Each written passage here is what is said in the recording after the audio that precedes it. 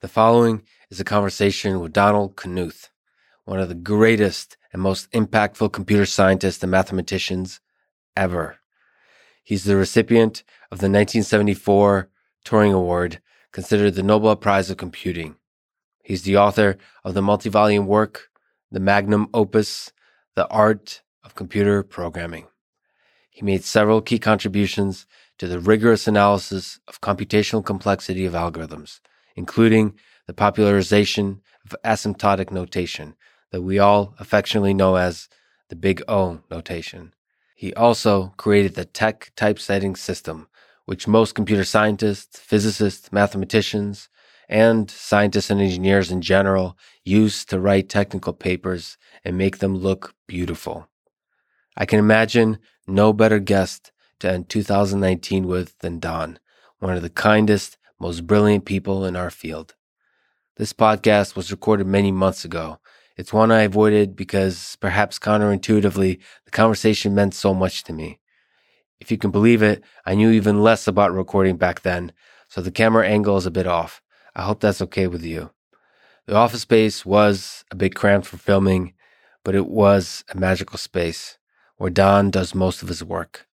It meant a lot to me that he would welcome me into his home. It was quite a journey to get there. As many people know, he doesn't check email, so I had to get creative. The effort was worth it. I've been doing this podcast on the side for just over a year. Sometimes I had to sacrifice a bit of sleep, but always happy to do it and to be part of an amazing community of curious minds. Thank you for your kind words of support and for the interesting discussions, and I look forward to many more of those in 2020. This is the Artificial Intelligence Podcast. If you enjoy it, subscribe on YouTube, give it 5 stars on Apple Podcasts, follow on Spotify, support on Patreon, or simply connect with me on Twitter at Lex Friedman, spelled Fridman. I recently started doing ads at the end of the introduction. I'll do 1 or 2 minutes after introducing the episode and never any ads in the middle that break the flow of the conversation. I hope that works for you and doesn't hurt the listening experience. I provide timestamps for the start of the conversation that you can skip to, but it helps if you listen to the ad and support this podcast by trying out the product or service being advertised. This show is presented by Cash App, the #1 finance app in the App Store. I personally use Cash App to send money to friends, but you can also use it to buy, sell, and deposit Bitcoin in just seconds. Cash App also has a new investing feature. You can buy fractions of a stock, say $1 worth, no matter what the stock price is. Brokerage services are provided by Cash App Investing, a subsidiary of Square and member SIPC. I'm excited to be working with Cash App to support one of my favorite organizations called FIRST, best known for their FIRST robotics and Lego competitions. They educate and inspire hundreds of thousands of students in over 110 countries and have a perfect rating on Charity Navigator, which means the donated money is used to maximum effectiveness.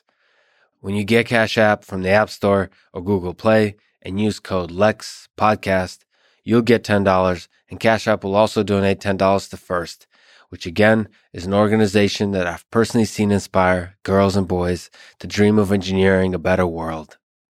And now, here's my conversation with Donald Knuth.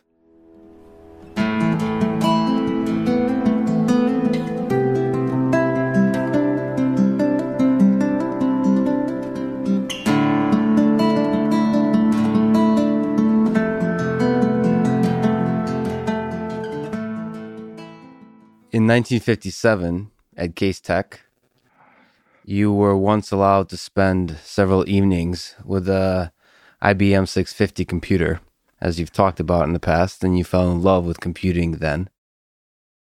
Yeah. Can you take me back to that moment with the IBM 650?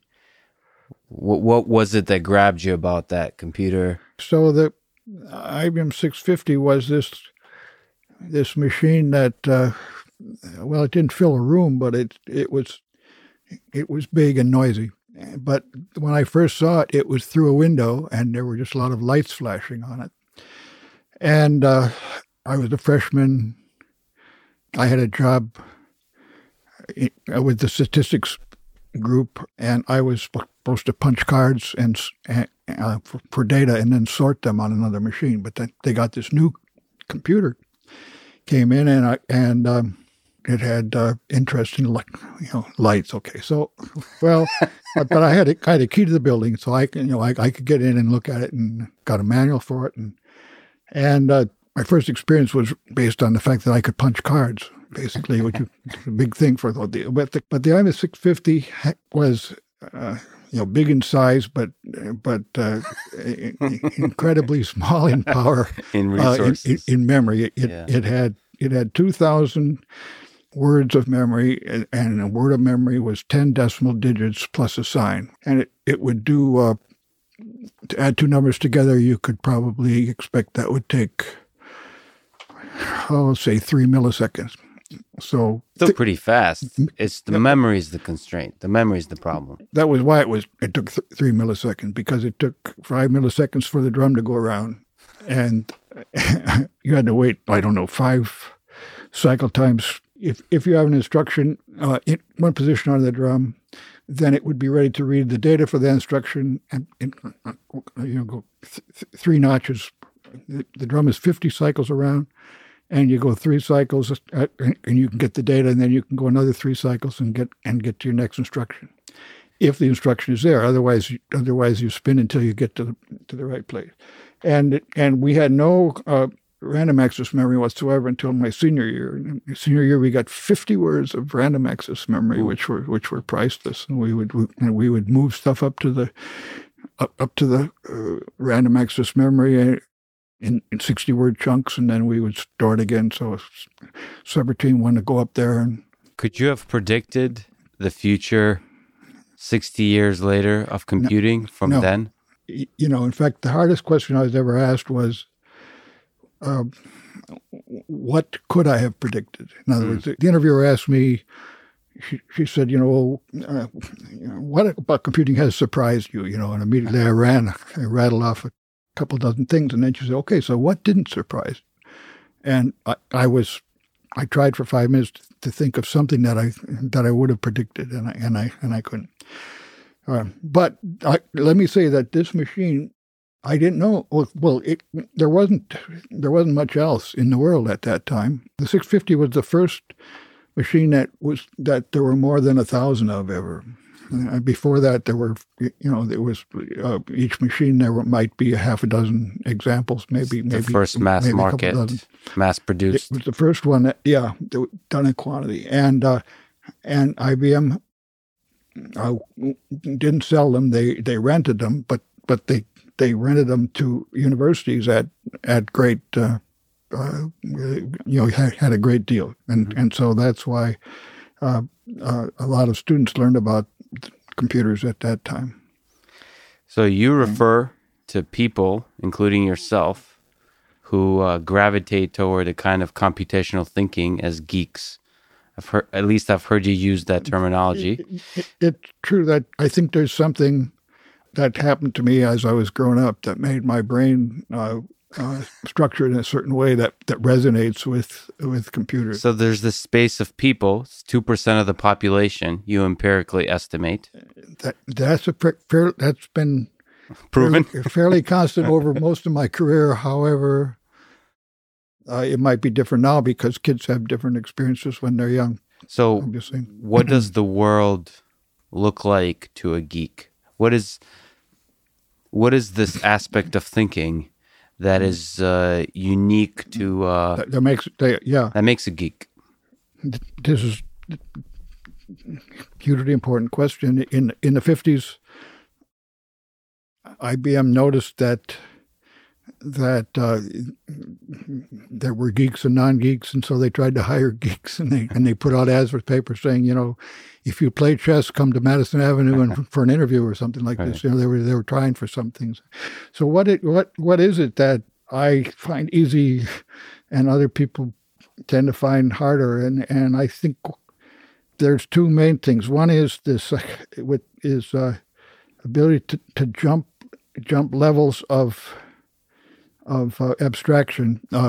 So you see something in the large, and you see something in the small, and you pass between those unconsciously. So you know that in order to solve some big problem, what you need to do is add one to a certain register, and that gets you to another step. And below I don't go down to the electron level, but I knew what those milliseconds were, what the drum was like on the 650. I knew how I was going to factor a number or find a root of an equation or something because of what was doing. And as I'm debugging, I'm going through, did I make a key punch error? Did I write the wrong instruction? Do I have the wrong thing in a register? And each level is different. And so this idea of being able to see something at lots of levels and fluently go between them seems to me to be much more pronounced in the people that resonate with computers like I do. So in my books, I also don't stick just to the high level, but I mix low level stuff with high level, and this means that some people think that I should write better books, and it's probably true, but other people say, well, but that's if you think like that, then that's the way to train yourself. Like, keep mixing the levels and learn more and more how to jump between. So that's the one thing. The other thing is that it's more of a talent. To be able to deal with non-uniformity, where there's case 1, case 2, case 3, instead of having one or two rules that govern everything. So it doesn't bother me if I need like an algorithm has 10 steps to it. Each step does something else. That doesn't bother me. But a lot of pure mathematics is based on one or two rules, which are universal, and so this means that people like me sometimes work with systems that are more complicated than necessary because it doesn't bother us that we didn't figure out the simple rule. And you mentioned that while Jacobi, Boole, Abel, and all the mathematicians in the 19th century may have had symptoms of geek, the first 100% legit geek was Turing, Alan Turing. I think he had a lot more of of this quality than anybody, just from reading the kind of stuff he did. And so how does what influence has Turing had on you? In your way of thinking? So I didn't know that aspect of him until after I graduated some years. As undergraduate, we had a class that talked about computability theory and Turing machines, and it was all. It sounded like a very specific kind of purely theoretical approach to stuff. So how old was I when I learned that he had a design machine and that he wrote he wrote a wonderful manual for Manchester machines, and he invented all subroutines and he was a real hacker that he had his hands dirty. I thought for many years that he had only done purely formal work. As I started reading his own publications, I could feel this kinship, and of course he had a lot of peculiarities. Like he wrote numbers backwards because, left to right instead of right to left, because it was easier for computers to process them that way. What do you mean left to right? He would write pi as 9, 5, 1, 4.3. Okay. Right. Got it. 4, 1.3 on the blackboard. When he had trained himself to do that because the computers he was working with worked that way inside. Trained himself to think like a computer. Well, there you go. That's geek thinking. Yeah. You've practiced some of the most elegant formalism in computer science, and yet you're the creator of a concept like literate programming. which seems to move closer to natural language type of description of programming. Yeah, absolutely. So how do you see those two as conflicting, as the formalism of theory and the idea of literate programming?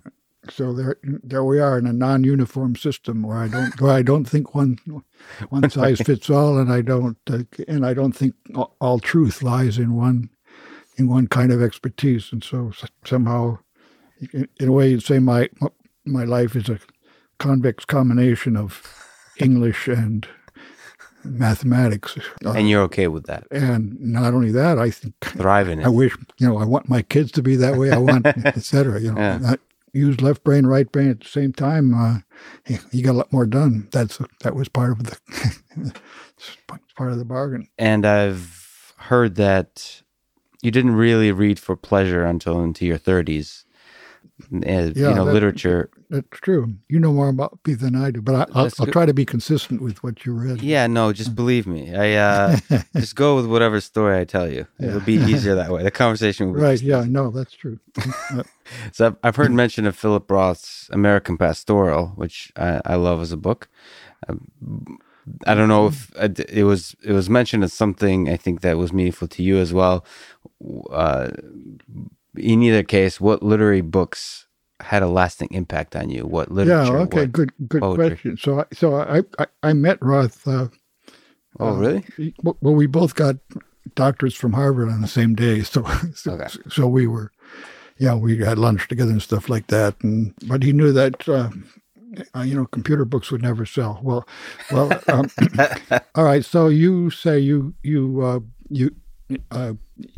were a teenager when you left Russia, so I have to say that Tolstoy was one of the big influences on me. I especially like Anna Karenina, not because of particularly of the plot of the story, but because there's this character who, the philosophical discussions that a whole way of life is worked out there among the characters, and so that I thought was especially beautiful. On the other hand, Dostoevsky, I didn't like at all because I felt that his genius was mostly because he kept forgetting what he had started out to do, and he was just sloppy. I didn't think that he polished his stuff at all, and I tend to admire somebody who dots the I's and crosses the T's. So the music of the prose is what you admire more than... I certainly do admire the music of the language, which I couldn't appreciate in the Russian original, but I can in Victor Hugo, because it's close. French is closer. But Tolstoy, I like the same reason I like Herman Wouk as a novelist. I think his book Marjorie Morningstar has a similar character in who developed his own personal philosophy and it goes in was consistent. Yeah, right. Yeah. And it's worth pondering. So you don't like Nietzsche and like what? You don't like Friedrich Nietzsche or Nietzsche? Yeah, no, yeah. This has I keep seeing quotations from Nietzsche, and they never tempt me to read any further. Well, he's full of contradictions, so you will certainly not appreciate him. But Schiller, I'm trying to get across what I appreciate in literature, and part of it is is as you say, the music of the language, the way it flows. And take Raymond Chandler versus Dashiell Hammett. Dashiell Hammett's sentences are awful, and Raymond Chandler's are beautiful. They just flow. So I don't read literature because it's supposed to be good for me or because somebody said it's great. But I find things that I like. I mean. You mentioned you were dressed like James Bond, so I love Ian Fleming. I think he had a really great gift for if he has a golf game or a game of bridge or something, and this comes into his story, it'll be the most exciting golf game or the absolute best possible hands of bridge that exists, and he exploits it and tells it beautifully. So in connecting some things here, looking at literate programming and being able to convey, encode algorithms to a computer in a way that mimics how humans speak. What do you think about natural language in general and the messiness of our human world, about trying to express difficult things? So the idea of literate programming is really to try to understand something better by seeing it from at least two perspectives, the formal and the informal. If we're trying to understand a complicated thing, if we can look at it in different ways. And so this is, in fact, the key to technical writing. A good technical writer, trying not to be obvious about it, but says everything twice, formally and informally, or maybe three times. But you try to give the reader a way to put the concept into his own brain or her own brain. Is that better for the writer or the reader, or both? Well, the writer just tries to understand the reader. That's the goal of a writer, is to have a good mental image of the reader, and to say what the reader expects next, and to impress the reader with what has impressed the writer. Why something is interesting. So when you have a computer program, we try to, instead of looking at it as something that we're just trying to give an instruction to the computer, what we really want to be is giving insight to the person who's going to be maintaining this program, or to the programmer himself when he's debugging it, as to why this stuff is being done. And so all the techniques of exposition that a teacher uses or a book writer uses make you a better programmer if your program is going to be not just a one-shot deal. So how difficult is that? Do you see hope for the combination of informal and formal for the programming task? Yeah, I'm the wrong person to ask, I guess, because I'm a geek. But I think for a geek, it's easy. I don't know. Not some people have difficulty writing, and that might be because there's something in their brain structure that makes it hard for them to write, or it might be something just that they haven't had enough practice. I'm not the right one to judge, but I don't think you can teach any person any particular skill. I do think that writing is half of my life, and so I put it together in literate program. Even when I'm writing a one-shot program, I write it in a literate way because I get it right faster that way. Now, does it get compiled automatically, or? So I guess on the technical side, my question was, how difficult is it to design a system where much of the programming is done informally? Informally? Yeah, informally. I think whatever works to make it understandable is good, but then you have to also understand how informal it is. You have to know the limitations. You have to.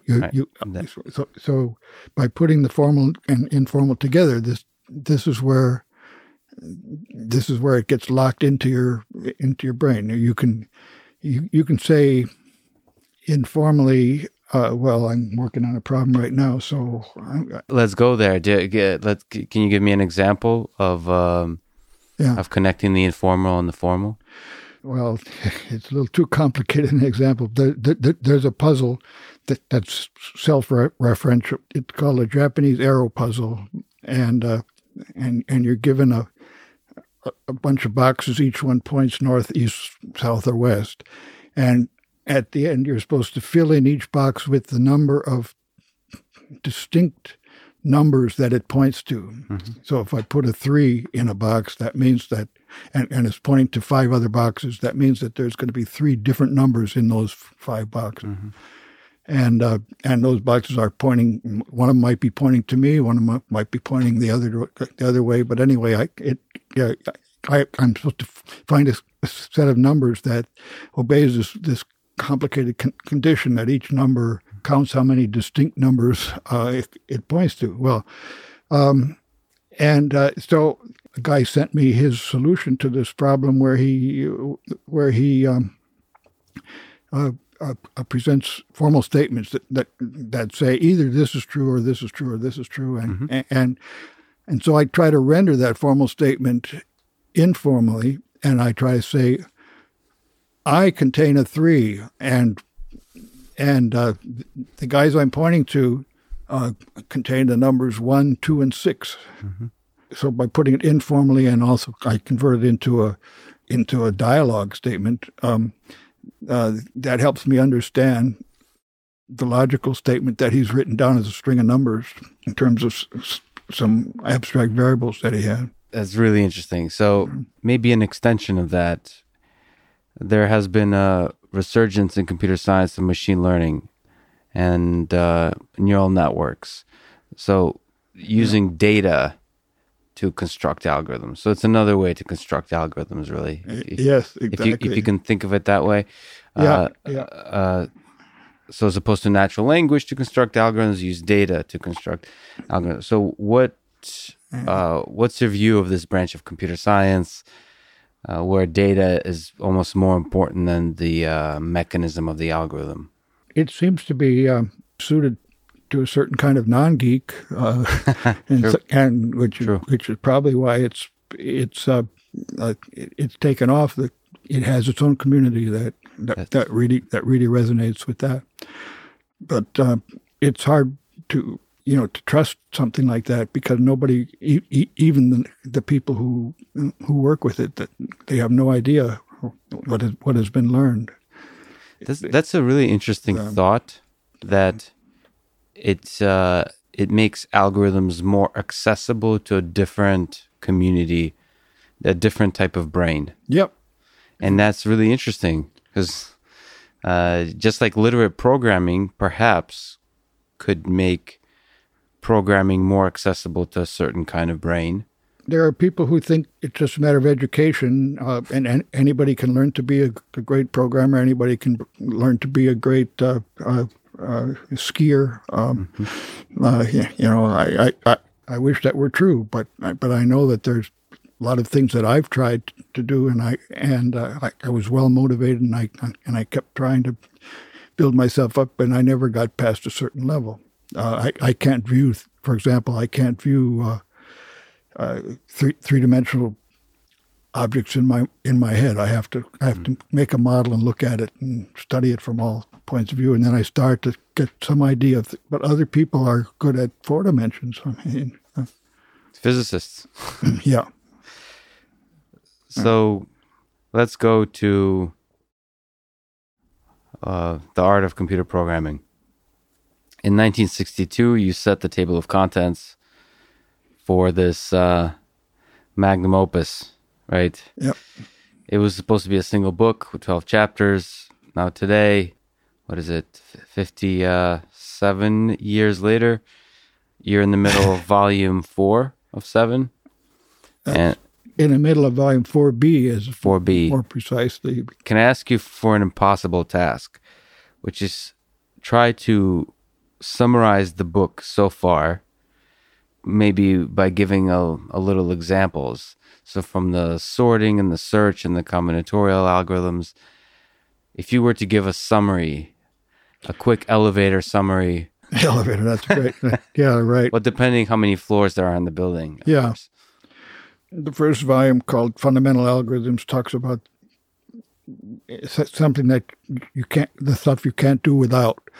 You have to know the basic concepts of what is a program, what is an algorithm, and it also talks about a low-level machine, so you can have some kind of an idea what's going on, and it has basic concepts of input, output, and subroutines.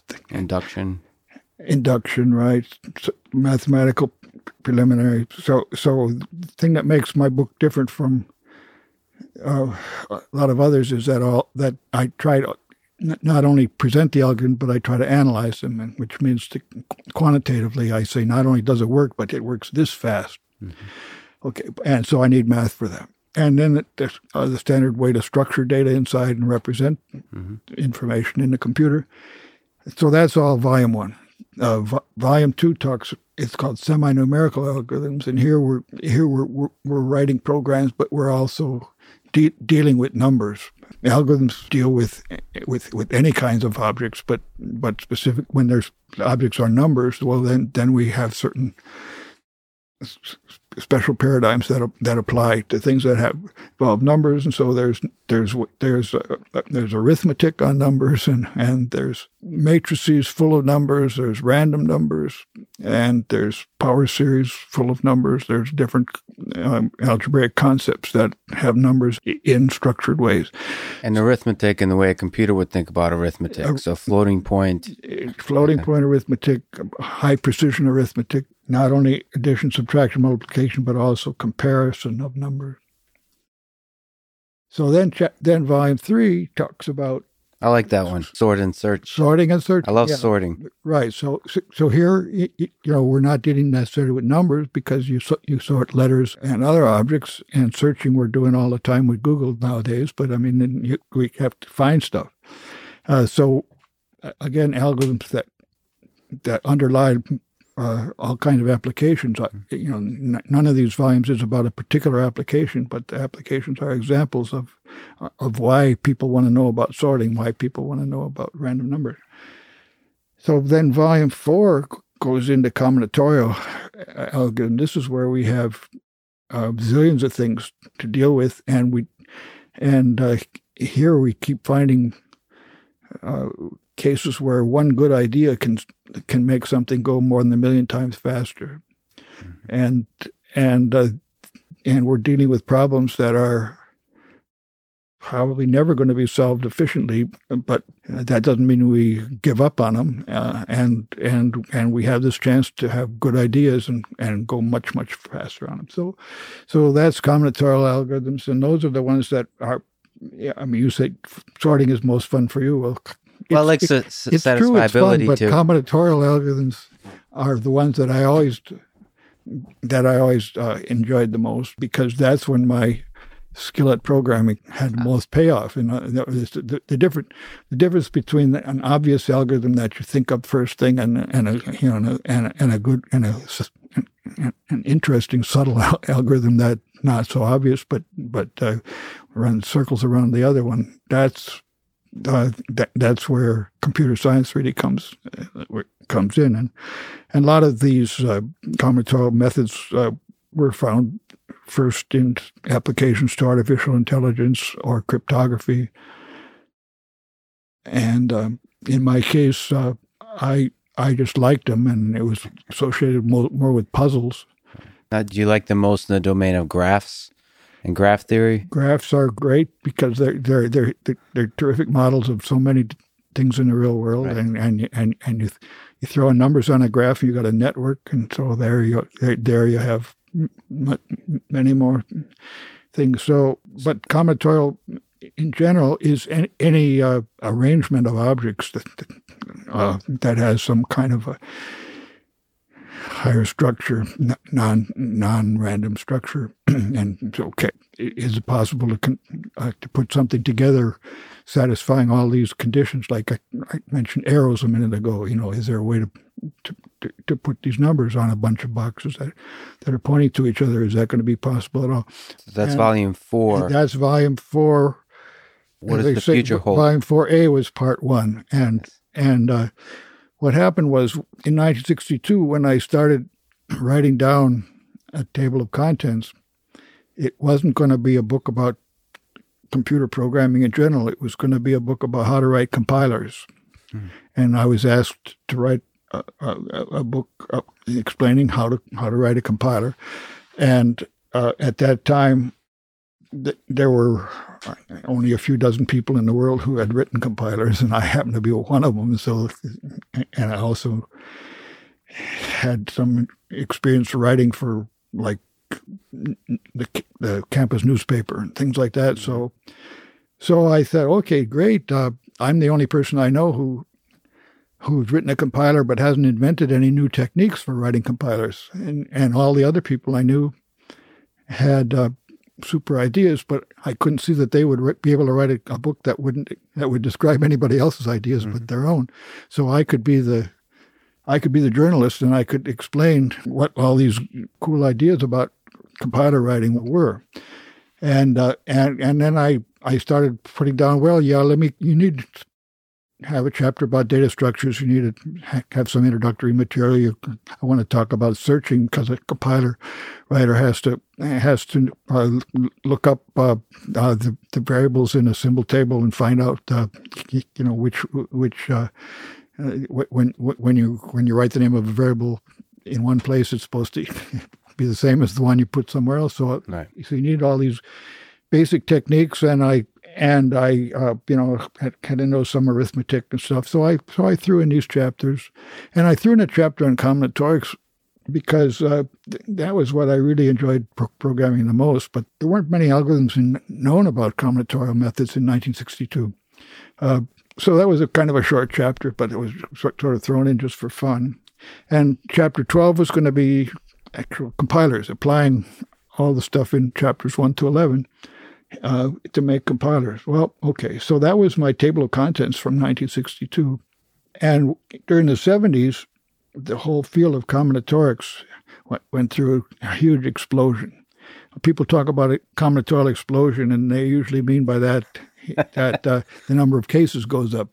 You change n to n+1, and all of a sudden your problem has gotten more than 10 times harder. But there was an explosion of ideas about combinatorics in the 70s to the point that take 1975, I bet you more than half of all the journals of computer science were about combinatorial method. And what kind of problems were occupying people's minds? What kind of problems in combinatorics? Was it satisfiability, graph theory? Yeah, graph theory was quite dominant. I mean, but all of the NP hard problems that you have, like Hamiltonian path or Shallow salesman, going beyond, going beyond graphs, you had operation research. Whenever there was a small class of problems that had efficient solutions, and they were usually associated with matroid theory, special mathematical construction. But once we went to things that involved 3 things at a time instead of 2, all of a sudden things got harder. So we had satisfiability problems where if you have clauses, every clause has 2 logical elements in it, then we can satisfy it in linear time. We can test for satisfiability in linear time. But if you allow yourself 3 variables in a clause, then nobody knows how to do it. So these articles were about trying to find better ways to solve cryptography problems and graph theory problems, where we have lots of data, but we didn't know how to find the best subsets of the data. Like with sorting, we could get the answer. It didn't take long. So how did it continue to change from the 70s to today? Yeah, so now there may be half a dozen conferences whose topic is combinatorics, different kind, but fortunately I don't have to rewrite my book every month, like I had to in the 70s. But still, there's a huge amount of work being done and people getting better ideas on these problems that don't seem to have really efficient solutions, but we still let's do a lot more with them. And so this book that I'm finishing now I've got a whole bunch of brand new methods that, as far as I know, there's no other book that covers this particular approach, and so I'm trying to do my best of exploring the tip of the iceberg, and I try out lots of things and keep rewriting, as I find better methods. So what's your writing process like? What's your thinking and writing process like every day? So, what's your routine even? I guess it's actually the best question because I spend 7 days a week doing it. You're the most prepared to answer it. Yeah. But okay. So the chair I'm sitting in is where I do. It's where the magic happens. Well, reading and writing. The chair is usually sitting over there where I have other books or some reference books. But I found this chair, which was designed by a Swedish guy. Anyway, it turns out this is the only chair I can really sit in for hours and hours and not know that I'm in a chair. But then I have the stand-up desk right next to us, and so after I write something with pencil and eraser, I get up and I type it and revise and rewrite. I'm standing up. The kernel of the idea is first put on paper. Yeah. That's where... Right. And I'll write maybe 5 programs a week, of course, literate programming. And these are, before I describe something in my book, I always program it to see how it's working, and I try it a lot. So, for example, I learned at the end of January, I learned of a breakthrough by 4 Japanese people who had extended one of my methods in a new direction, and so I spent the next 5 days writing a program to implement what they did, and then they had only generalized part of what I had done, so then I had to see if I could generalize more parts of it, and then I had to take their approach, and I had to try it out on a couple of dozen of the other problems I had already worked out with my old methods, and so that took another couple of weeks. And then I started to see the light, and I started writing the final draft, and then I would type it up. It involved some new mathematical questions, and so I wrote to my friends who might be good at solving those problems, and they solved some of them, and so I put that in as exercises, and so a month later, I had absorbed one new idea that I learned, and I'm glad I heard about it in time. Otherwise, I would have put my book out before I'd heard about the idea. On the other hand, this book was supposed to come in at 300 pages, and I'm up to 350 now. That added 10 pages to the book. But if I learn about another one, my publisher is going to shoot me. Well, so in that process, in that 1 month process, are some days harder than others? Are some days harder than others? Well, yeah. My work is fun, but I also work hard, and every big job has parts that are a lot more fun than others. And so many days I'll say, why do I have to have such high standards? Why couldn't I just be sloppy and not try this out and just report the answer? But I know that that people are counting me to do this, and so okay, Don, I'll grit my teeth and do it, and then the joy comes out when I see that actually I'm getting good results, and I get. And I even more when I see that somebody has actually read and understood what I wrote and told me how to make it even better. I did want to mention something about the method. So I got this tablet here where I do the first the first writing of concepts. Okay, so. And what language is that in? Right. So here, you can take a look at it. But, here, random say, explain how to draw such skewed pixel diagrams. Okay. So I got this paper about 40 years ago when I was visiting my sister in Canada, and they make tablets of paper with this nice large size and just the right a very small space between lines. All Do you spaces, mind if yeah. Take a look. Maybe also just show it. Yeah. Yeah. Wow. I've got these manuscripts going back to the 60s. Yeah.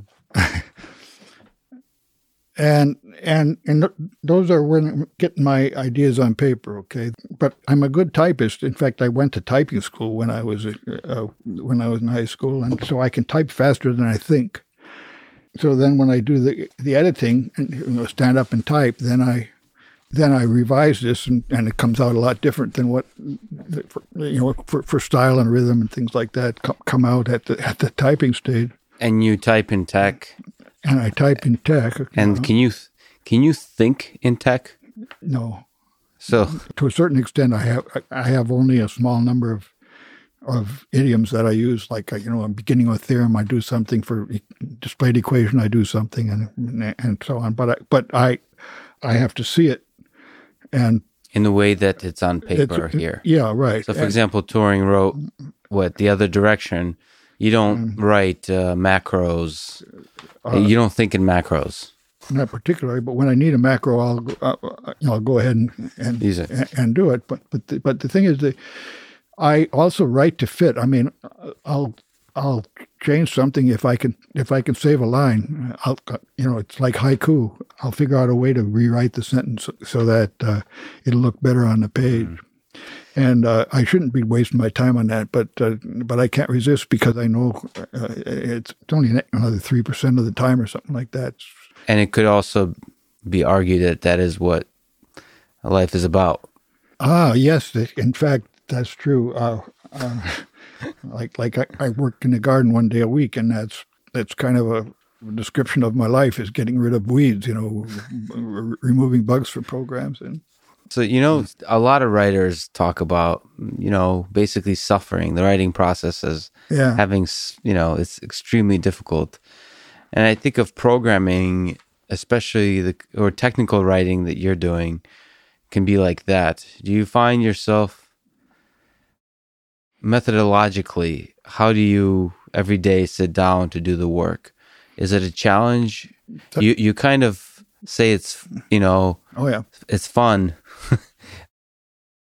But it'd be interesting to hear if there are non-fun parts that you really struggle with. Yeah, so the fun comes when I'm able to put together ideas of two people who didn't know about each other, and so I might be the first person that saw both of their ideas, and so then then I get to make the synthesis, and that gives me a chance to be creative. But the drudge work is where I've got to chase everything down to its root. This leads me into really interesting stuff. I mean, I learn about Sanskrit, and I try to give credit to all the authors, and so I write to people who know the people, authors if they're dead, or I communicate this way. I got to get the math right, and I got to tackle all my programs, try to find holes in them. And I rewrite the programs over after I get a better idea. Is there ever dead ends? Dead ends? Oh, yeah. I throw stuff out, yeah. One of the things that I spent a lot of time preparing a major example based on the game of baseball. And I know a lot of people for whom baseball is the most important thing in the world. Yes. But I also know a lot of people for whom cricket is the most important in the world, or soccer or something. And I realized that if I had a big example, it was going to have a fold-out illustration and everything. I was saying, well, what am I really teaching about algorithms here? Where I had this baseball example, and if I was a person who knew only cricket, what would they think about this? And so I've ripped the whole thing out. But I had something that would have really appealed to people who grew up with baseball as a major theme in their life. Which is a lot of people, but just, yeah. So still a minority. Small minority. I took out bowling too. Even a smaller minority. What's the art in the art of programming? Why is there, of the few words in the title, why is art one of them? Yeah, well, that's what I wrote my Turing lecture about, and so when people talk about art, it really, what the word means is something that's not in nature. So when you have artificial intelligence that art comes from this same root, saying that this is something that was created by human beings. And then it's gotten a further meaning, often of fine art, which has this beauty to the mix and says, we have things that are artistically done, and this means not only done by humans, but also done in a way that's elegant and brings joy and has I guess Tolstoy versus Dostoevsky, right? Going back, but anyway, it's that part that says that it's done well as not only different from nature. In general, then art is what human beings are specifically good at, and when they say artificial intelligence, well, they're trying to mimic human beings. But there's an element of fine art and beauty. You are one. That's what I try to also say, that you can write a program and make a work of art. Mm-hmm. So now, in terms of surprising, what ideas in writing from sort and search to the combinatorial algorithms, what ideas have you come across that were particularly surprising to you, that changed the way you see a space of problems? Okay. I get a surprise every time I have a bug in my program, obviously, but that isn't really what you're at. More you're transformational than surprising. So, for example, in volume 4A, I was especially surprised when I learned about data structure called BDD, Boolean Decision Diagram, because I sort of had the feeling that as an old timer, and I'd been programming since the 50s, and BDDs weren't invented till 1986. And here comes a brand new idea that revolutionizes the way to represent a Boolean function. And Boolean functions are so basic to all kinds of things. Logic underlies it, everything. We can describe all of what we know in terms of logic somehow, and propositional logic. I thought that was cut and dried, and everything was known. But here comes Randy Bryant and discovers that BDDs are incredibly powerful. That means I have a whole new section to the book that I never would have thought of until 1986, and not even until 1990s when people started to use it for $1 billion of applications, and it was the standard way to design computers for a long time until sat solvers came along in the year 2000. So that's another great big surprise. So a lot of these things have totally changed the structure of my book. And the middle third of Volume 4B is about sat solvers, and that's 300 plus pages, which is all about material, mostly about material that was discovered in this century. Mm-hmm. And I had to start from scratch and meet all the people in the field and write. I have 15 different sat solvers that I wrote while preparing that. 7 of them are described in the book. Others were from my own experience. So newly invented data structures or ways to represent? A whole new class of algorithm. Whole new class of algorithm. Yeah. And the interesting thing about the BDDs was that the theoreticians started looking at it and started to describe all the things you couldn't do with BDDs.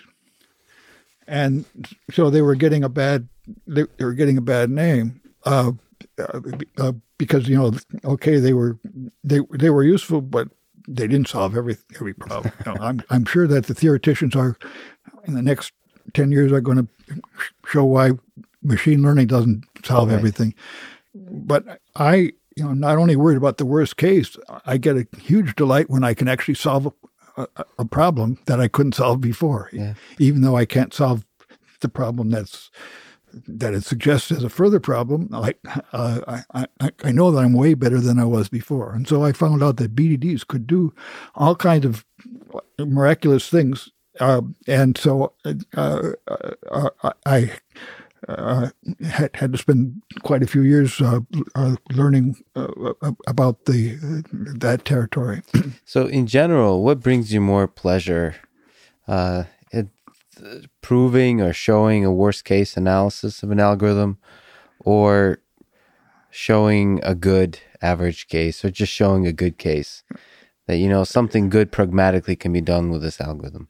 Yeah, I like a good case that is maybe only 1,000,000 times faster than I was able to do before, but and not worry about the fact that that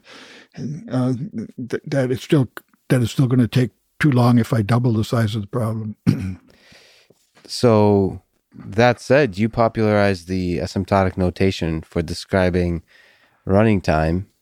Obviously, in the analysis of algorithms, worst case is such an important part. Do you see any aspects of that kind of analysis as lacking? And notation too. Well, the main purpose, we should have notations that help us for the problems we want to solve, and so that they match our intuitions. And people who worked in number theory had used asymptotic notation in a certain way, but it was only known to a small group of people. And I realized that, in fact, it was very useful to be able to have a notation for something that we don't know exactly what it is, but we only know partial about it. And so for example, instead of big O notation, let's just take a much simpler notation where I'd say 0 or 1, or 0, 1, or 2. And suppose that when I had been in high school, we would be allowed to put in the middle of our formula x plus 0, 1, or 2 equals y. Okay, and then we would learn how to multiply two such expressions together and deal with them. Well, the same thing, big O notation says, here's something that's, I'm not sure what it is, but I know it's not too big. I know it's not bigger than some constant times n squared or something like that. Right. And so I write big O of n squared. And now I learn how to add big O of n squared to big O of n cubed, and I know how to add big O of n squared to plus 1 and square that, and how to take logarithms, exponentials, will have big O's in the middle of them. And that turned out to be hugely valuable in all of the work that I was trying to do as I'm trying to figure out how good an algorithm is. So have there been algorithms in your journey that perform very differently in practice than they do in theory? Well, the worst case of a combinatorial algorithm is almost always horrible. But we have SAT solvers that are solving, where one of the last exercises in that part of my book was to figure out a problem that has 100 variables that's difficult for a SAT solver. But you would think that a problem with 100 Boolean variables requires you to do 2 to the 100th operations, because that's the number of possibilities when you have 100 Boolean variables. And 2 to the 100th, 2 to the 100th is way bigger than we can handle. 10 to the 17th is a lot. You've mentioned over the past few years that you believe P may be equal to NP, but that it's not really, if somebody does prove that P equals NP, it will not directly lead to an actual algorithm to solve difficult problems. Can you explain your intuition here? Has it been changed? And in general, on the difference between easy and difficult problems of P and NP and so on? Yeah, so the popular idea is, if an algorithm exists, then somebody will find it. And it's just a matter of writing it down. But many more algorithms exist than anybody can understand or ever make use of. Or discover, because they're just way beyond human comprehension. The total number of algorithms is more than mind-boggling. So we have situations now where we know that algorithms exist, but we don't have the foggiest idea what the algorithms are. There are simple examples based on game playing where you have where you say, well, there must be an algorithm that exists to win in the game of hex because for the first player to win in the game of hex, because hex is always either a win for the first player or the second player. Well, what's the game of hex? There's a game of hex which is based on putting pebbles onto a hexagonal board, and the white player tries to get a white path from left to right, and the black player tries to get a black path from bottom to top. And how does capture occur? Just so I understand. And there's no capture. You just put pebbles down one at a time. But there's no draws because after all the white and black are played, there's either going to be a white path across from east to west or a black path from bottom to top. So there's always, it's a perfect information game, and people take turns like tic-tac-toe. And the hex board can be different sizes, but anyway, there's no possibility of a draw, and the players move one at a time. And so it's got to be either a first player win or a second player win. Mathematically, you follow out all the trees, and either there's always a win for the first player, second player. Okay, and it's finite. The game is finite. So there's an algorithm that will decide. You can show it has to be one or the other because the second player could mimic the first player with kind of a pairing strategy. And so you can show that. It has to be one. It has to be one way or the other. But we don't know any algorithm anyway. We don't know. In other words, there are cases where you can prove the existence of a solution, but nobody knows any way how to find it. But more like the algorithm question, there's a very powerful theorem in graph theory by Robinson and Seymour that says that every class of graphs that is closed under taking minors has a polynomial time algorithm to determine whether it's in this class or not. Now, a class of graphs, for example, planar graphs. These are graphs that you can draw in a plane without crossing lines. Mm-hmm. And a planar graph is closed. Taking minors means that you can shrink an edge into a point, or you can delete an edge. Mm-hmm. All right? And so you start with a planar graph, and shrink any edge to a point is still planar. Mm-hmm. Delete an edge is still planar. Okay. Now, but there are millions of different ways to describe a family of graph that still remains the same under taking minor. Mm. And Robertson and Seymour proved that any such family of graphs, there's a finite number of minimum graphs that are obstructions. So that if it's not in the family, then it has to contain. Then there has to be a way to shrink it down until you get one of these bad minimum graphs that's not in the family.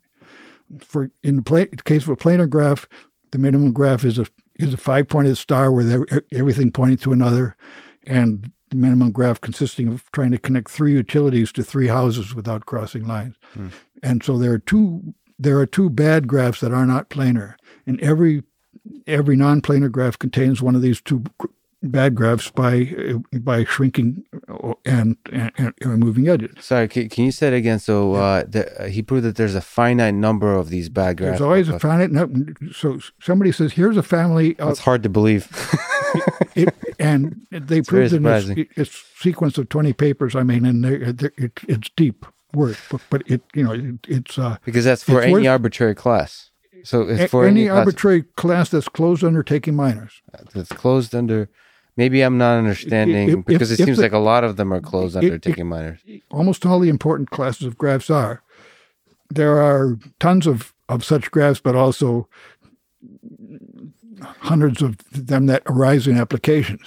Right. I have a book over here called Classes of Graphs, and it it's amazing how many different classes of graphs that people have looked at. So why do you bring up this theorem or this proof? So now there are lots of algorithms that are known for special classes of graphs. For example, if I have a chordal graph, then I can color it efficiently. Mm-hmm. If I have some kinds of graphs, it'll make a great network. Various things. So like you'd like to test it. Somebody gives you a graph, says, "Oh, is it in this family of graphs? If so, then I can go to the library and find an algorithm that's going to solve my problem on that graph." Okay, so we want to have a graph that says an algorithm that says, you give me a graph, I'll tell you whether it's in this family or not. Okay, and so all I have to do is test whether or not does this given graph have a minor that's one of the bad ones. Mm-hmm. A minor is everything you can get by shrinking and removing edges. And given any minor, there's a polynomial time algorithm saying I can tell whether this is a minor of you. And there's a finite number of bad cases. So I just try, does it have this bad case? Polynomial time, I got the answer. Does it have this bad case? Polynomial time, I got the answer. Total polynomial time. And so I've solved the problem. However, all we know is that the number of minors is finite. We don't know what we might only know one or two of those minors, but we don't know that if we've got 20 of them, we don't know there might be 21, 25. There's just some. All we know is that it's finite. So here we have a polynomial time algorithm that we don't know. Mm-hmm. That's a really great example of what you worry about, or why you think P equals NP won't be useful. But still, why do you hold the intuition that P equals NP? Because you have to rule out so many possible algorithms as being not working. There's you can take the graph and you can represent it as in terms of certain prime numbers, and then you can multiply those together, and then you can take the bitwise and construct some certain constant in polynomial time, and then that's perfectly valid algorithm. And there's so many algorithms of that kind. A lot of times we see random. You take data and we get coincidences that some fairly random looking number actually is useful because it happens to solve a problem just because there's so many hairs on your head. But it seems like unlikely that two people are going to have the same number of hairs on their head. But they're obvious. But you can count how many people there are and how many hairs on their head. So there must be people walking around in the country that have the same number of hairs on their head. Well, that's a kind of a coincidence that you might say also. This particular combination of operations just happens to prove that a graph has a Hamiltonian path. I mean, I see lots of cases where unexpected things happen when you have enough possibilities.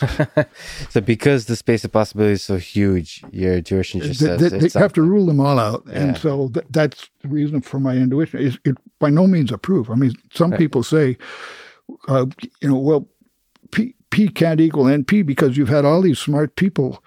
The smartest designers of algorithms have been racking their brains for years and years, and there's $1 million prizes out there, and none of them, nobody has thought of the algorithm. So there must be no such algorithm. Right. On the other hand, I can use exactly the same logic, and I can say, well, P must be equal to NP because there's so many smart people out here who've been trying to prove it unequal to NP, and they've all failed. This kind of reminds me of the discussion about the search for aliens. We've been trying to look for them, and we haven't found them yet. Therefore, they don't exist. Yeah. But you can show that there's so many planets out there that they very possibly could exist. Yeah. And right. And then there's also the possibility that that they exist, but they all discovered machine learning or something, and then blew each other up. Well, on that small, quick tangent, let me ask: do you think there's intelligent life out there in the universe? I have no idea. Do you hope so? Do you think about it? I don't. I don't spend my time thinking about things that I could never know, really. Mm. And yet you do enjoy the fact that there's many things you don't know. You do enjoy the mystery of things. I enjoy the fact that I have limits, yeah. but I don't take time to answer unsolvable questions, right? Got it. Well, because you've taken on some tough questions that may seem unsolvable. You have taken on some tough questions that may seem unsolvable, but they're in the space. It gives me a thrill when I can get further than I ever thought I could. Right. Yeah. But I don't. But much like with religion, I'm glad that there's no proof that God exists or not. I mean, I think it would spoil the mystery. It would be too dull. Yeah. So to quickly talk about the other art of artificial intelligence, what's your view? Artificial intelligence community has developed as part of computer science and in parallel with computer science since the 60s. What's your view of the AI community from the 60s to now? So all the way through, it was the people who were inspired by trying to mimic intelligence or to do things that were somehow the greatest achievements of intelligence that have been inspiration to people who have pushed the envelope of computer science maybe more than any other group of people. So it's all the way through. It's been a great source of good problems to sink teeth into, and getting partial answers and then more and more successful answers over the years. So this has been the inspiration for lots of the great discoveries of computer science. Are you yourself captivated by the possibility of algorithms having echoes of intelligence in them? Not as much as most of the people in the field, I guess I would say, but that's not to say that they're wrong or that it's just you asked about my own personal preferences, and but the thing that I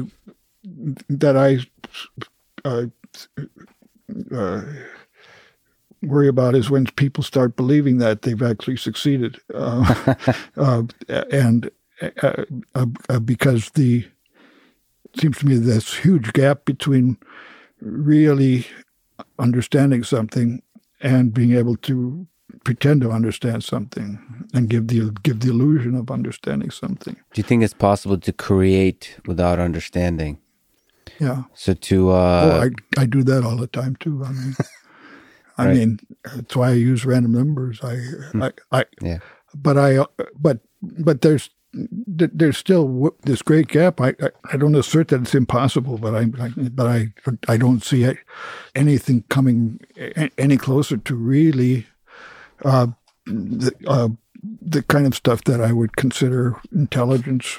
So you've mentioned something that on that line of thinking, which I very much agree with. So the Art of Computer Programming, as the book, is focused on single processor algorithms, and for the most part, you mentioned. That's only because I set the table of contents in 1962. You have to remember. For sure, there's no. I'm glad I didn't wait until 1965 or something. That's one book. Maybe we'll touch on the Bible, but one book can't always cover the entirety of everything. So I'm glad. I'm glad the table of contents for the Art of Computer Programming is what it is. But you did mention that you thought that an understanding of the way ant colonies are able to perform incredibly organized tasks might well be the key to understanding human cognition. So these fundamentally distributed systems. So what do you think is the difference between the way Don Knuth would sort a list and an ant colony would sort a list or perform an algorithm? sorting a list isn't the same as cognition, though. But I know what you're getting at is the advantage of ant colony. At least we can see what they're doing. We know which ant has talked to which other ant, and it's much harder with brains to know how, to what extent neurons are passing signal. So I'm just saying that ant colony might be if they have the secret of cognition, think of an ant colony as a cognitive single being rather than as a colony of lots of different ants. I mean, just like the cells of our brain are, and the microbiome and all that is interacting entities. But somehow I consider myself to be a single person. Well, an ant colony, you can say, might be cognitive somehow, and some I mean, I smash a certain ant, and the organism say, that stung. What was that? Right. But if we're going to crack the secret of cognition, it might be that we could do so by psyching out how ants do it, because we have a better chance to measure. They're communicating by pheromones and by touching each other and sight, but not by much more subtle phenomenon like electric currents going through. But even a simpler version of that, what are your thoughts of maybe Conway's game of life?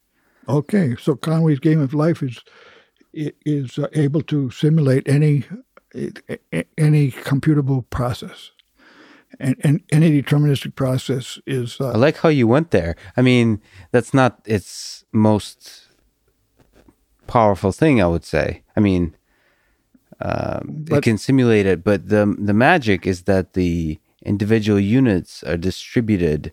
Yes. And extremely simple. Yes, we understand exactly what the primitives are. The primitives, just like with the ant colony, even simpler though. But still, it doesn't say that I understand. I understand life. I mean, I understand. It gives me it gives me a better insight into what does it mean to have a deterministic universe. What does it mean to have free choice, for example. So do you think God plays dice? Yes. I don't see any reason why God should be forbidden from using the most efficient ways I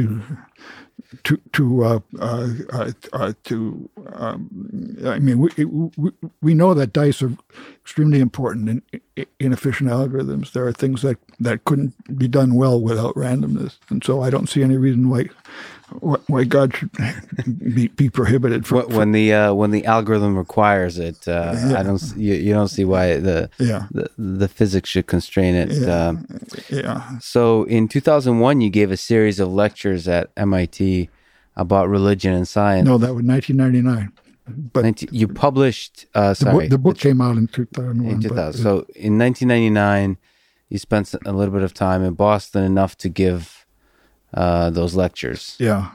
And I read in the 2001 version, most of it. It's quite fascinating read. I recommend people, it's transcription of your lectures. So what did you learn about how ideas get started and grow from studying the history of the Bible? So you've rigorously studied a very particular part of the Bible.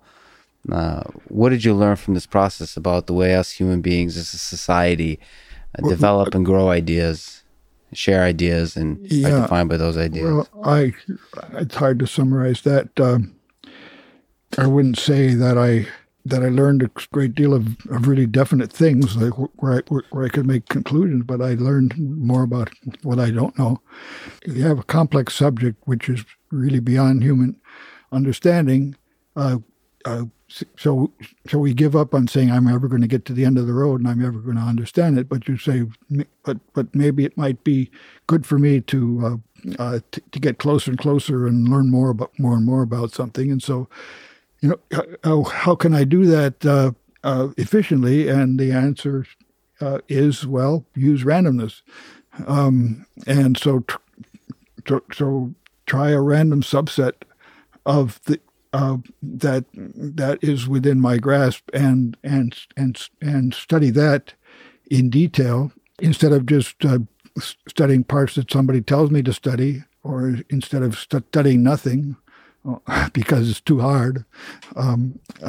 So I decided for my own amusement once that I would take a subset of the verses of the Bible, and I would try to find out what the best thinkers have said about that small subset. And I had about, let's say, 60 verses out of 3,000. I think it's 1 out of 500 or something like this. And so then I went to the libraries, which are well indexed. I spent, for example, at Boston Public Library, I would go once a week for a year, and I went half dozen times to Andover Harvard Library to look at this, books that weren't in the Boston Public, where scholars had looked, and you can go go down the shelves and you can look in the index and say, oh, is this verse mentioned anywhere in this book? If so, look at page 105. So in other words, I could learn not only about the Bible, but about the secondary literature about the Bible, the things that scholars have written about it. And so that gave me a way to zoom in on parts of the thing so that I could get more insight. And so I look at it as a way of giving me some firm pegs which I could hang pieces of information, but not as things where I would say, and therefore this is true. In this random approach of sampling the Bible, what did you learn about the most central? One of the biggest accumulation of ideas in our. It seemed to me that the main thrust was not the one that most people think of as saying, don't have sex or something like this, but that the main thrust was to try to figure out how to live in harmony with God's wishes.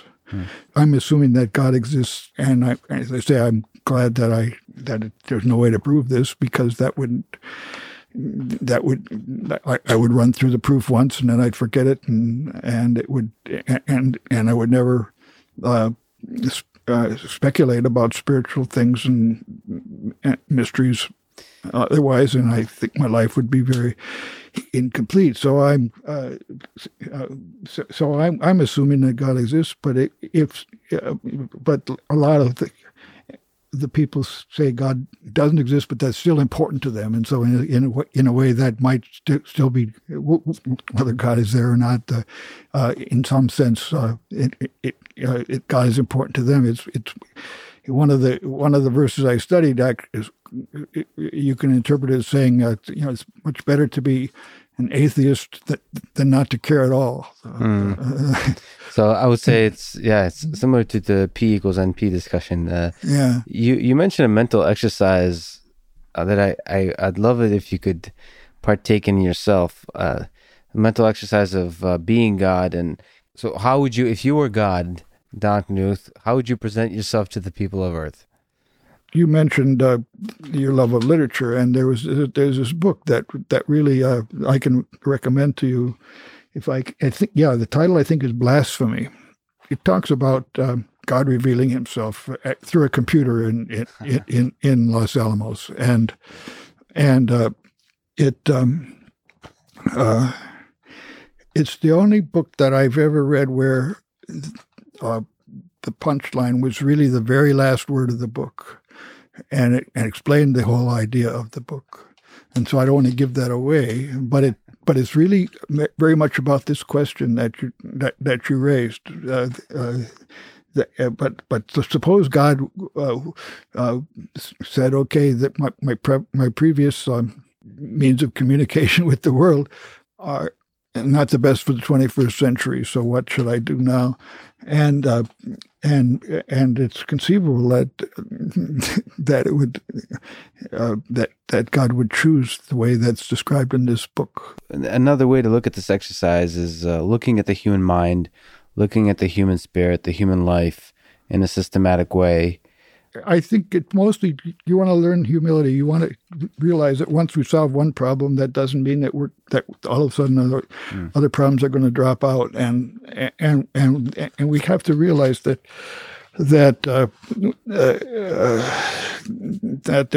are things beyond our ability. I see hubris all around. Yeah, well said. If you were to run program analysis on your own life, how did you do in terms of correctness, running time, resource use, asymptotically speaking, of course? Okay, yeah. Well, I would say that question has not been asked me before, and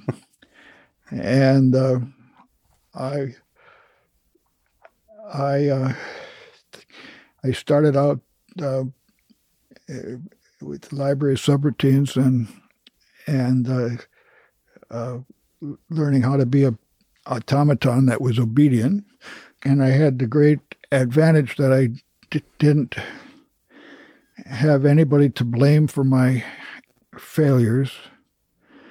If I started getting not understanding something, I knew that I should stop playing ping pong, and that it was my fault that I wasn't studying hard enough or something, rather than that somebody was discriminating against me in some way. And I don't know how to avoid the existence of biases in the world, but I know that that's an extra burden that I didn't have to suffer from. And then I found from parents I learned the idea of service to other people as being more important than what I get out of stuff myself. I know that I need to be happy enough in order to be able to be of service, but I came to a philosophy finally that I phrase as 0.8 is enough. There was a TV show once called 8 is Enough, which was about somebody had 8 kids. But I say 0.8 is enough, which means if I can have a way of rating happiness, I think it's good design that to have an organism that's happy about 80% of the time. And if it was 100% of the time, it would be like everybody's on drugs and everything collapses and nothing works because everybody's just too happy. Do you think you've achieved that 0.8 optimal balance? There are times when I'm down and I know that I'm chemically I know that I've actually been programmed to be depressed a certain amount of time, and if that gets out of kilter and I'm more depressed than usual, sometimes I find myself trying to think, now who should I be mad at today? There must be a reason why I'm, but then I realize, it's just my chemistry telling me that I'm supposed to be mad at somebody, and so I trick it off and say, oh, okay, go to sleep and get better. But if I'm not 100% happy, that doesn't mean that I should find somebody that's screwing me and try to silence them. I'm saying, okay, I'm not 100% happy, but I'm happy enough to be part of a sustainable situation. So that's kind of the numerical analysis I do. You've converged towards the optimal, which for human life is a 0.8. Yeah. I hope it's okay to talk about, as you talked about previously, in 2006, you were diagnosed with prostate cancer. Has that encounter with mortality changed you in some way, or the way you see the world? Well, yeah, it did. The first encounter with mortality was when my dad died, and I went through a month when I sort of came to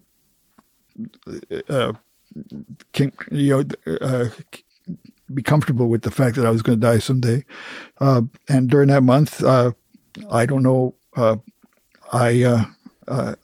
I felt okay, but I couldn't sing, and I couldn't do original research either. I sort of remember after 3 or 4 weeks the first time I started having a technical thought that made sense and was maybe slightly creative. I could sort of feel that something was starting to move again. But that was, so I felt very empty for until I came to grips with I learned that this is sort of a standard grief process that people go through. Okay, so then now I'm at a point in my life, even more so than in 2006, where all of my goals have been fulfilled except for finishing the art of computer programming. I had one major unfulfilled goal that I'd wanted all my life to write a piece of music and I had an idea for a certain kind of music that I thought ought to be written. At least somebody ought to try to do it, and I felt that it was it wasn't going to be easy, but I wanted to proof of concept. I wanted to know if it was going to work or not, and so I spent a lot of time. And finally, I finished that piece, and we had the world premiere last year on my 80th birthday, and we had another premiere in Canada, and there's talk of concerts in Europe and various things. But that's done. It's part of the world's music now, and it's either good or bad. But I did what I was hoping to do. So the only thing that I have on my agenda is to try to do as well as I can with the art of computer programming until I go see now. Do you think there's a element of 0.8 that might apply of what? there? 0.8? Yeah. Well, I look at it more that I got actually to 1.0 when that concert was over with.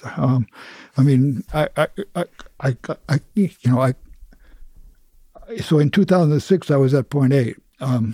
So when I was diagnosed with prostate cancer, then I said, okay, well, maybe this is, I've had all kinds of good luck all my life, and I have nothing to complain about. So I might die now, and we'll see what happens. And so it's quite seriously. I went and I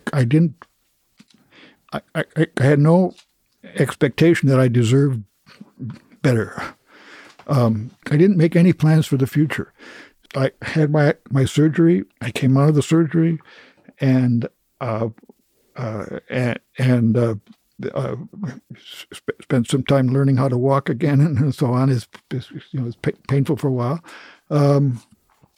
But I got home and I realized I hadn't really thought about what to do next. I hadn't any expectation. I said, okay, hey, I'm still alive. Okay, now I can write some more books.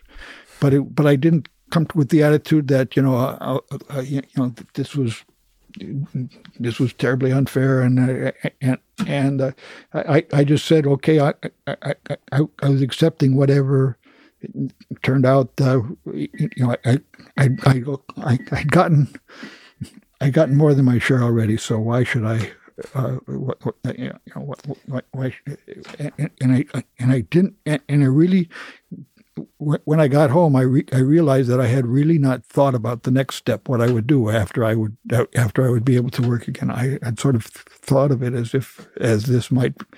I was comfortable with the fact that it was at the end, but I was hoping that I would still, be able to learn about satisfiability and also someday even write music. I didn't start seriously on the music project until 2012. So I'm going to be in huge trouble if I don't talk to you about this. In the 70s, you've created the TeX typesetting system together with Metafont language for font description and computer modern family of typefaces. That has basically defined the methodology and the aesthetic of the countless research fields, right? Math, physics, beyond computer science, so on. Okay, well, first of all, thank you. I think I speak for a lot of people in saying that. But a question in terms of beauty. There's a beauty to typography that you've created, and yet beauty is hard to quantify. Right. How does one create beautiful letters and beautiful equations? Like what? So, I mean, perhaps there's no words to be describing. Describing the process, but so the great Harvard mathematician George D. Berkoff wrote a book in the 30s called Aesthetic Measure, where he would have pictures of vases, and underneath would be a number, and this was how beautiful the vase was, and he had a formula for this, and he actually also wrote about music, and so he could so I thought maybe I would, for part of my musical composition, I would try to program his algorithms and so that I would write something that had the highest number by his score. Well, it wasn't quite rigorous enough for a computer to do. But anyway, people have tried to put numerical value on beauty, and he did probably the most serious attempt, and George Gershwin's teacher also wrote 2 volumes where he talked about his method of composing music, but you're talking about another kind of beauty in letters and letter forms, elegance and whatever that curvature is. Right. So that's in the eye of the beholder, as they say. But akin to striving for excellence in whatever definition you want to give to beauty, then you try to get as close to that as you can somehow with I guess I'm trying to ask, and there may not be a good answer. What loose definitions were you operating under with the community of people that you were working on? Oh, the loose definition. I wanted it to appeal to me. To me, I mean, to you personally. Yeah, that's a good start. Yeah, right? No, and it failed that test when I got Volume 2 came out with the new printing, and I was expecting it to be the happiest day of my life, and I felt like a burning, like how angry I was that I opened the book and it was in the same beige covers but it didn't look right on the page. The number 2 was particularly ugly. I couldn't stand any page that had a 2 in its page number, and I was expecting that. It was I spent all this time making measurements, and I had looked at stuff in different ways, and I had great technology, but it did but I wasn't done. I had to retune the whole thing after 1961. Has it ever made you happy? Finally? Oh yes. Or is it a 0.8? No, and so many books have come out that would never have been written without this. It's a joy. But now I can. I mean, all these pages that are sitting up there, I don't have a. If I didn't like them, I would change them. That's my. Nobody else has this ability. They have to stick with what I gave them. Yeah. So in terms of the other side of it, there's the typography. So the look of the type and the curves and the lines. What about the spacing?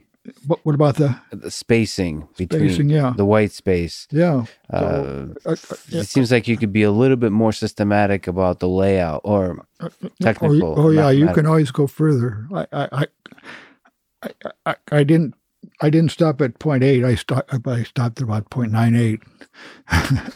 It seems like you're not following your own rule for happiness. No. There's of course there's this what is the Japanese word, wabi-sabi or something, where the most beautiful works of art are those that have flaws, because then the person who perceives them adds their own appreciation, and that gives the viewer more satisfaction, or so on. But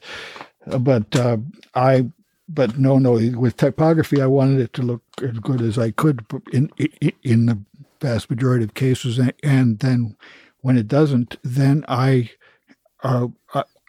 say, okay, that's 2% more work for the author. But I didn't want to.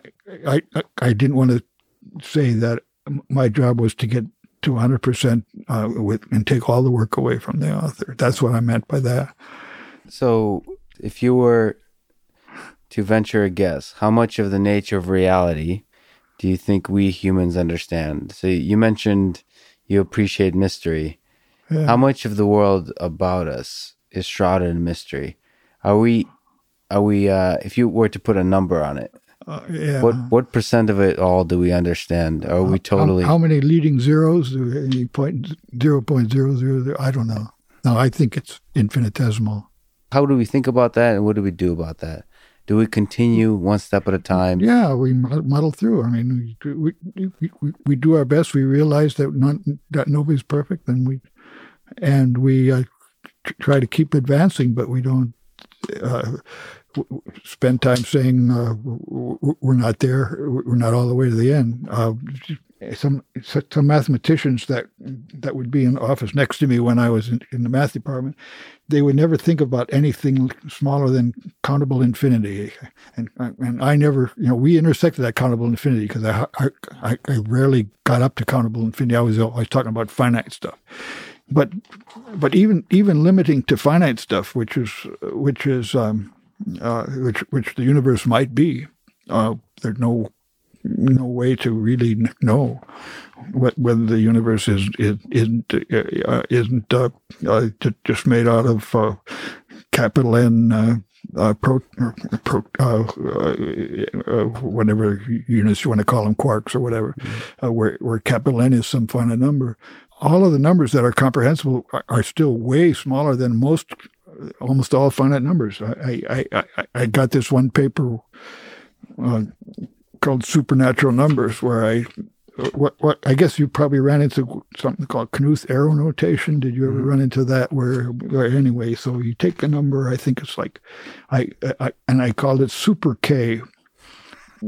I named it after myself, but but in arrow notation it's something like 10 and then 4 arrows and a 3 or something like that. Okay, now the arrow notation, if you have no arrows, that means multiplication. XY means x times x times x times x, y times. If you have one arrow, that means exponentiation. So x one arrow y means x to the x to the x to the x to the x, y times. So I found out, by the way, that this notation was invented by a guy in 1830, and he was one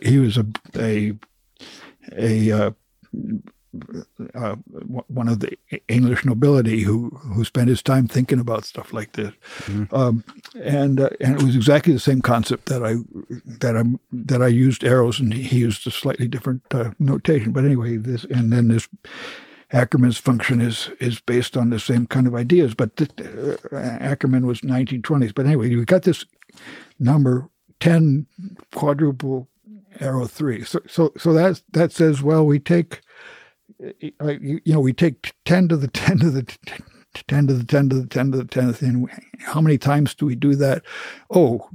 10 double arrow 2 times or something. I mean, how tall is that stack? But then we do that again, because that was only 10 triple arrow, quadruple arrow 2. Quadruple arrow 3 means we have a pretty large number. It gets way beyond comprehension. Okay,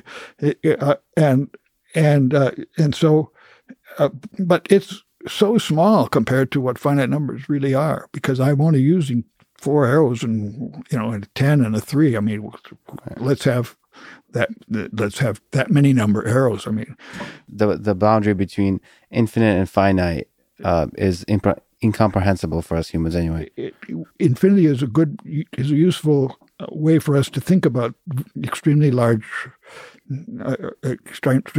things, and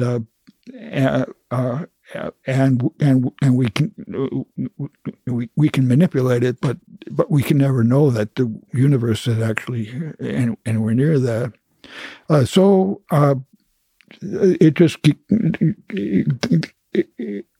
so I realize how little we know. But we found an awful lot of things that are too hard for any one person to know, even in our small universe. Yeah, and we did pretty good. So when you go up to heaven and meet God and get to ask one question that would get answered, what question would you ask? What kind of browser do you have up here? I don't know. No, I actually, I don't think it's meaningful to ask this question, Okay. but I certainly hope we had good internet. Okay. On that note, that's beautiful, actually. Don, thank you so much. It was a huge honor to talk to you. I really appreciate it. Well, thanks for the gamut of questions. Yeah, it was fun. Thanks for listening to this conversation with Donald Knuth. And thank you to our presenting sponsor, Cash App. Download it, use code LEXPODCAST. You'll get $10, and $10 will go to FIRST, a STEM education nonprofit that inspires hundreds of thousands of young minds to learn and to dream of engineering our future. If you enjoy this podcast, subscribe on YouTube, give it 5 stars on Apple Podcasts, support it on Patreon, or connect with me on Twitter. And now, let me leave you with some words of wisdom from Donald Knuth. We should continually be striving to transform every art into a science, and in the process, we advance the art. Thank you for listening, and hope to see you next time.